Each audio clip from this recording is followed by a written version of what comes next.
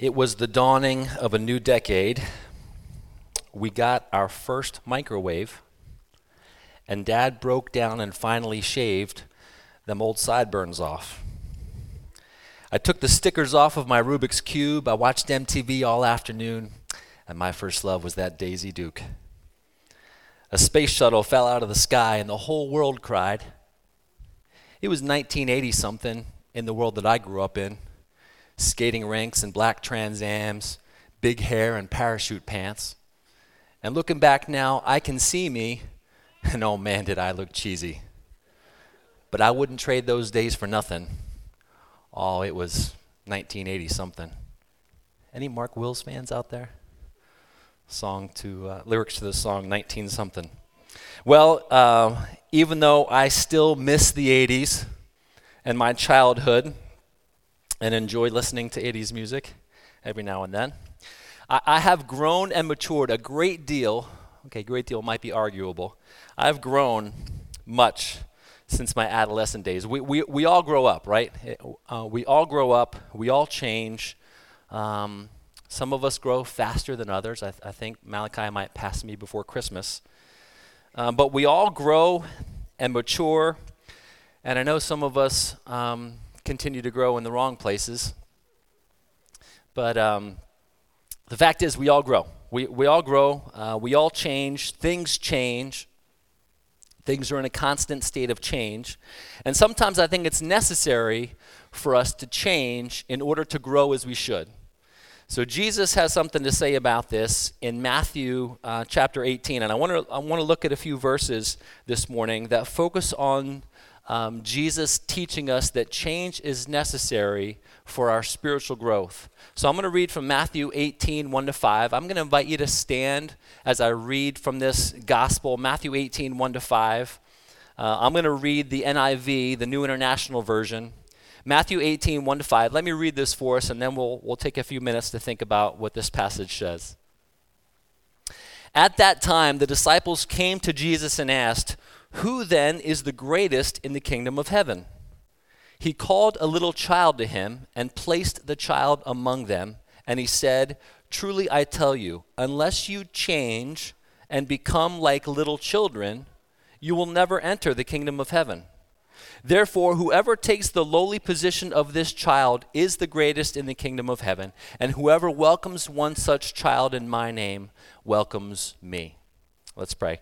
Father, again, we thank you for the power and truth of your word. God, would you speak the truth and power of your word into our hearts and lives this morning. Again, help us to hear what you're saying and help us to respond appropriately. For we ask this in Christ's name. Amen. Please have a seat.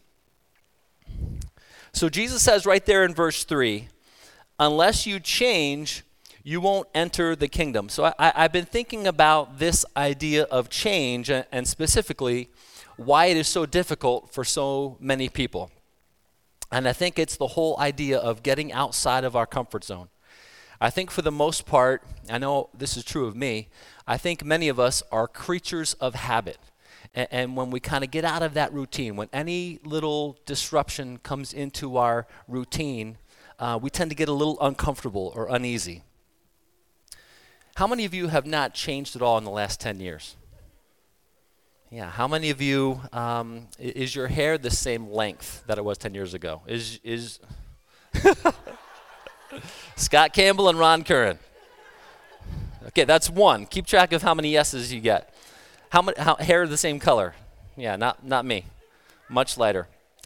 Do you weigh the same amount you did 10 years ago? Is the furniture in your home in the same place it was 10 years ago? Do you even live in the same home you lived in 10 years ago? Do you drive the same vehicle you drove 10 years ago? Do you have the same friends? You know, it's possible that you answered yes to one or two of those questions. If you answered yes to all of them, you might want to go ahead and check your pulse. Things change. Things are constantly changing. I mean, that's the way life is. Life is ever changing. So for me, there's one question that comes to my mind in this area. Maybe this question has passed through your mind already. The question is this: why should we change when the Bible tells us that God never changes? Right? I mean, doesn't the Bible say God is the same yesterday, today, and forever? Yes, the Bible does say that. His love, his holiness, his nature, his characteristics, those things will never change. But to think that God doesn't change the way he works in the world and works through us would really be inconsistent with what we know to be true, even simply from looking at a few stories in Scripture, which we're going to do right now. So again, we're talking about how God changes how he works in the world and through us. So who instituted in the Old Testament the system of making sacrificial offerings for the forgiveness of sins?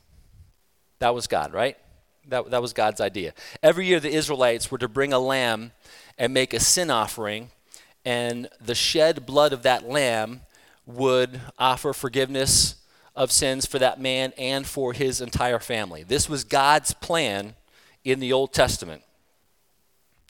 You've probably noticed we don't host an annual Lamb Sacrifice Sunday around here. Why? Because there's a new plan. There's a different plan. God instituted his perfect plan of salvation by sending Jesus to die on the cross once and for all for our sins. His shed blood forgives us of our sins once and for all when we place our faith and trust in him. So God changed his method for the forgiveness of sins. Think about the story of Abraham and Lot. Abraham is pleading with God to save Lot and his family from the wicked city of Sodom. God is determined to destroy everything and everyone in this city, but Abraham pleads and bargains with God, and God changes his plans because of the prayers of Abraham. The Bible says in James 5:16, the prayers of a righteous person are powerful and effective. We should never take our prayers lightly, because clearly God takes them very seriously. And many times in the Gospels, we see Jesus being moved by the hurting crowds around him. He and his disciples are moving in one direction. He hears a story or somebody asking about a healing that needs to take place.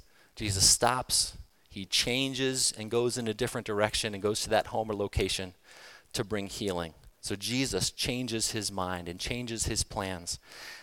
What I want to remind us of here this morning is that there is nothing unspiritual about change. Yeah, it's difficult. It's not easy. For those of us creatures of habit, change is not easy.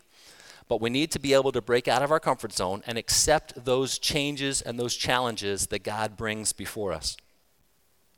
I want to focus on verses 3 and 4 for the rest of our time this morning.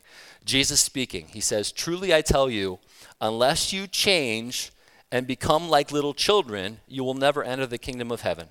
Therefore, whoever takes the lowly position of this child is the greatest in the kingdom of heaven." So Jesus is teaching the disciples about their attitude. We could try and guess why Jesus felt it necessary to say these words, but it seems to me that maybe the disciples were thinking more of themselves than they should have been.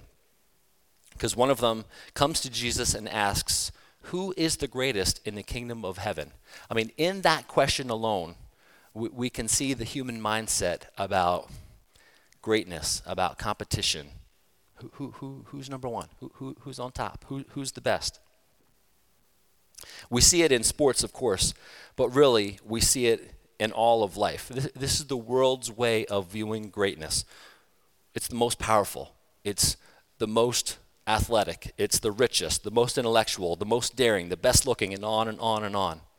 That's how the world evaluates who's the best and who's on top. It's competitive. That's the way it is. And if we're not careful, we can fall into this way of thinking as well from time to time. But Jesus is teaching us here something different about those who will make it into the kingdom of heaven. And we need to hear this teaching.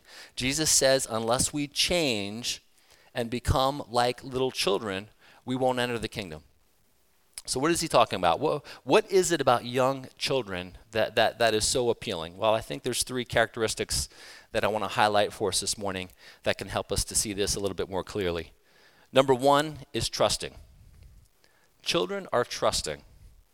Little children are totally trusting. Children don't ask for second opinions, right? And in the same way, we need to be totally trusting in God, completely trusting in God, having faith and confidence in his ability to provide for us and give us direction. If he promises to do that, if he promises to take care of us, why do we doubt that? Why do we question? Why do we wonder? We need to trust him completely. Trust is a big issue that we need to get settled in our own life for our own spiritual good, for our own ability to grow spiritually. Because without trust, there is no spiritual growth. So number one, we need to be completely trusting in God and his ways and his plans. Number two is obedient. Now, you might think, hold on a second. Children obedient? Well, you know what? If they are disciplined and trained, they are obedient. Maybe not 100% of the time, but for the most part, children obey what they're told. Obedience, so crucial to the Christian life. I believe obedience is key to knowing joy and peace and contentment in life. Without obedience, we are outside of God's will. And when we are outside of God's will, we are outside of God's blessing as well. A child that obeys his parents is a blessing to both his parents and to all those around him or her. And the same thing is true with us as we grow and mature spiritually, right? When we are obedient to God in our lives, everyone around us is blessed because of that. Many benefit by our obedience to God. I'm confident our families, our relationships, our marriages can all benefit when we are totally obedient to God in all things. Are you being obedient to what God wants for you in your walk with him? Because in the Christian life, obedience isn't a suggestion, it's a requirement. So number one is trusting, number two is obedient. Finally, number three this morning is humility. Jesus says, whoever humbles himself like this child is the greatest in the kingdom of heaven. Jesus is telling us here, again, utmost importance, humility. Gotta have it, has to be part of the deal. Humility is not seeking after recognition. It's not being concerned with who gets the credit, not being concerned with who's number one, who's on top. Humility is being willing to be last, consistently putting the needs of others before our own. I would argue probably one of the greatest characteristics of the Christian, and yet the one that probably the most of us need to work on the most. Humility has everything to do with recognizing who we are living for. We're not living for ourselves. We're not living our lives in such a way that people will see us and praise us and be impressed or amazed in some way. We should be living our lives in order to glorify Christ in all that we do. I'm reminded of Paul's words in 2 Corinthians chapter 5, verses 14 and 15. Paul writes, "For Christ's love compels us, because we are convinced that one died for all, and therefore all died. And he died for all, that those who live should no longer live for themselves, but for him who died for them and was raised again." So it's all about understanding who and what we are living for. I realize these three areas do not come naturally for many of us.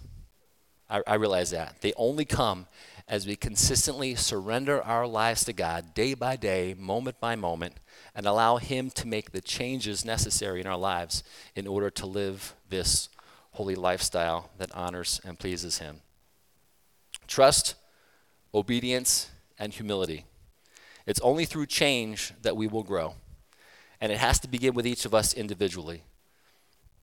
Trust, obedience, and humility were the three hallmarks of Jesus when he walked this earth.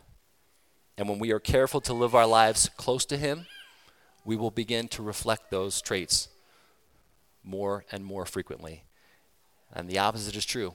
When we live our lives further and further away from Christ, the less we will reflect those traits in our lives, and the more we will become contaminated by the sin and debris of the broken world in which we live. God's desire is that we draw close to him so he can draw close to us, and we can become more and more like him, trusting, obedient, and humble. I want to close this morning by I've told this story 1,000 times. It's my favorite story. So I apologize if you've heard it before, but it's a great one, so I don't think you'll be disappointed. But this is the story of the keeper of the springs, a beautiful story which I think illustrates this text this morning. So in an Austrian village on the eastern slope of the Alps lived this keeper of the springs. He lived high up in the mountains, and every day he would walk around the hills and the mountains above this beautiful spring below, this beautiful village below. And he would walk through all the streams and rivers and creeks that would flow down into the spring, and he would remove all the sticks and stones and leaves and debris and silt and anything that would contaminate the fresh flow of water into the beautiful spring below. Now, this village was picturesque beyond description. I mean, beautiful white, graceful swans swam on the water. The mill wheels of businesses around the lake would turn day by day. The restaurants were filled with people dining with a view of the lake to see the beautiful, beautiful water. Farmlands were naturally irrigated from this spring. It was just this picture-perfect village. Well, one day, the town council was meeting to review the budget, and they saw this small purse being paid to this keeper of the springs, and they decided, you know what, we don't really need this keeper of the springs. We never see him. He's just a hermit who lives up there in the mountains. Let's do away with this position. There's some money we can save in the budget right there. So they cut that position. They went up in the mountains and informed him, "Sir, thank you for all your years of service, but we no longer need your services. Thank you." So he stopped going around the hills every morning, cleaning all the streams and rivers feeding that spring. Well, within a couple of weeks, a yellow film began to appear on the lake. The swans found a new home to go swim. The mill wheels began to turn more slowly and more slowly until some ground to a halt. The restaurants could not keep customers because they couldn't stand the view or the smell of the lake anymore. The town council quickly realized their gross error in judgment and immediately hired back the keeper of the springs. He began the next morning going through all those streams and creeks, feeding the beautiful lake below, clearing the dirt, the debris, the sticks, the stones, anything that might contaminate. And within a couple of weeks, the beautiful, clear water of the lake returned. The swans came back to swim. The mill wheels of the businesses began to turn. The restaurants began to fill up with both locals and visitors. And things returned to normal. What's the point of that story? You and I are the keeper of our own spiritual springs, right? If we don't pay attention to clearing away the debris, becoming more trusting, more obedient, and more humble, when we fail to do that, the debris of the world gets in and contaminates. We need to be faithful and diligent about being the keeper of the springs of our own spiritual soul so we can reflect Christ to this world that desperately, desperately needs to see him. May God himself, the God who makes everything holy and whole, put you together, spirit and soul, body and mind, making you more trusting, more obedient, and more humble, so you can go into this world and reflect him in all that you say and do. Go in his grace and his strength today. God bless you. You are dismissed.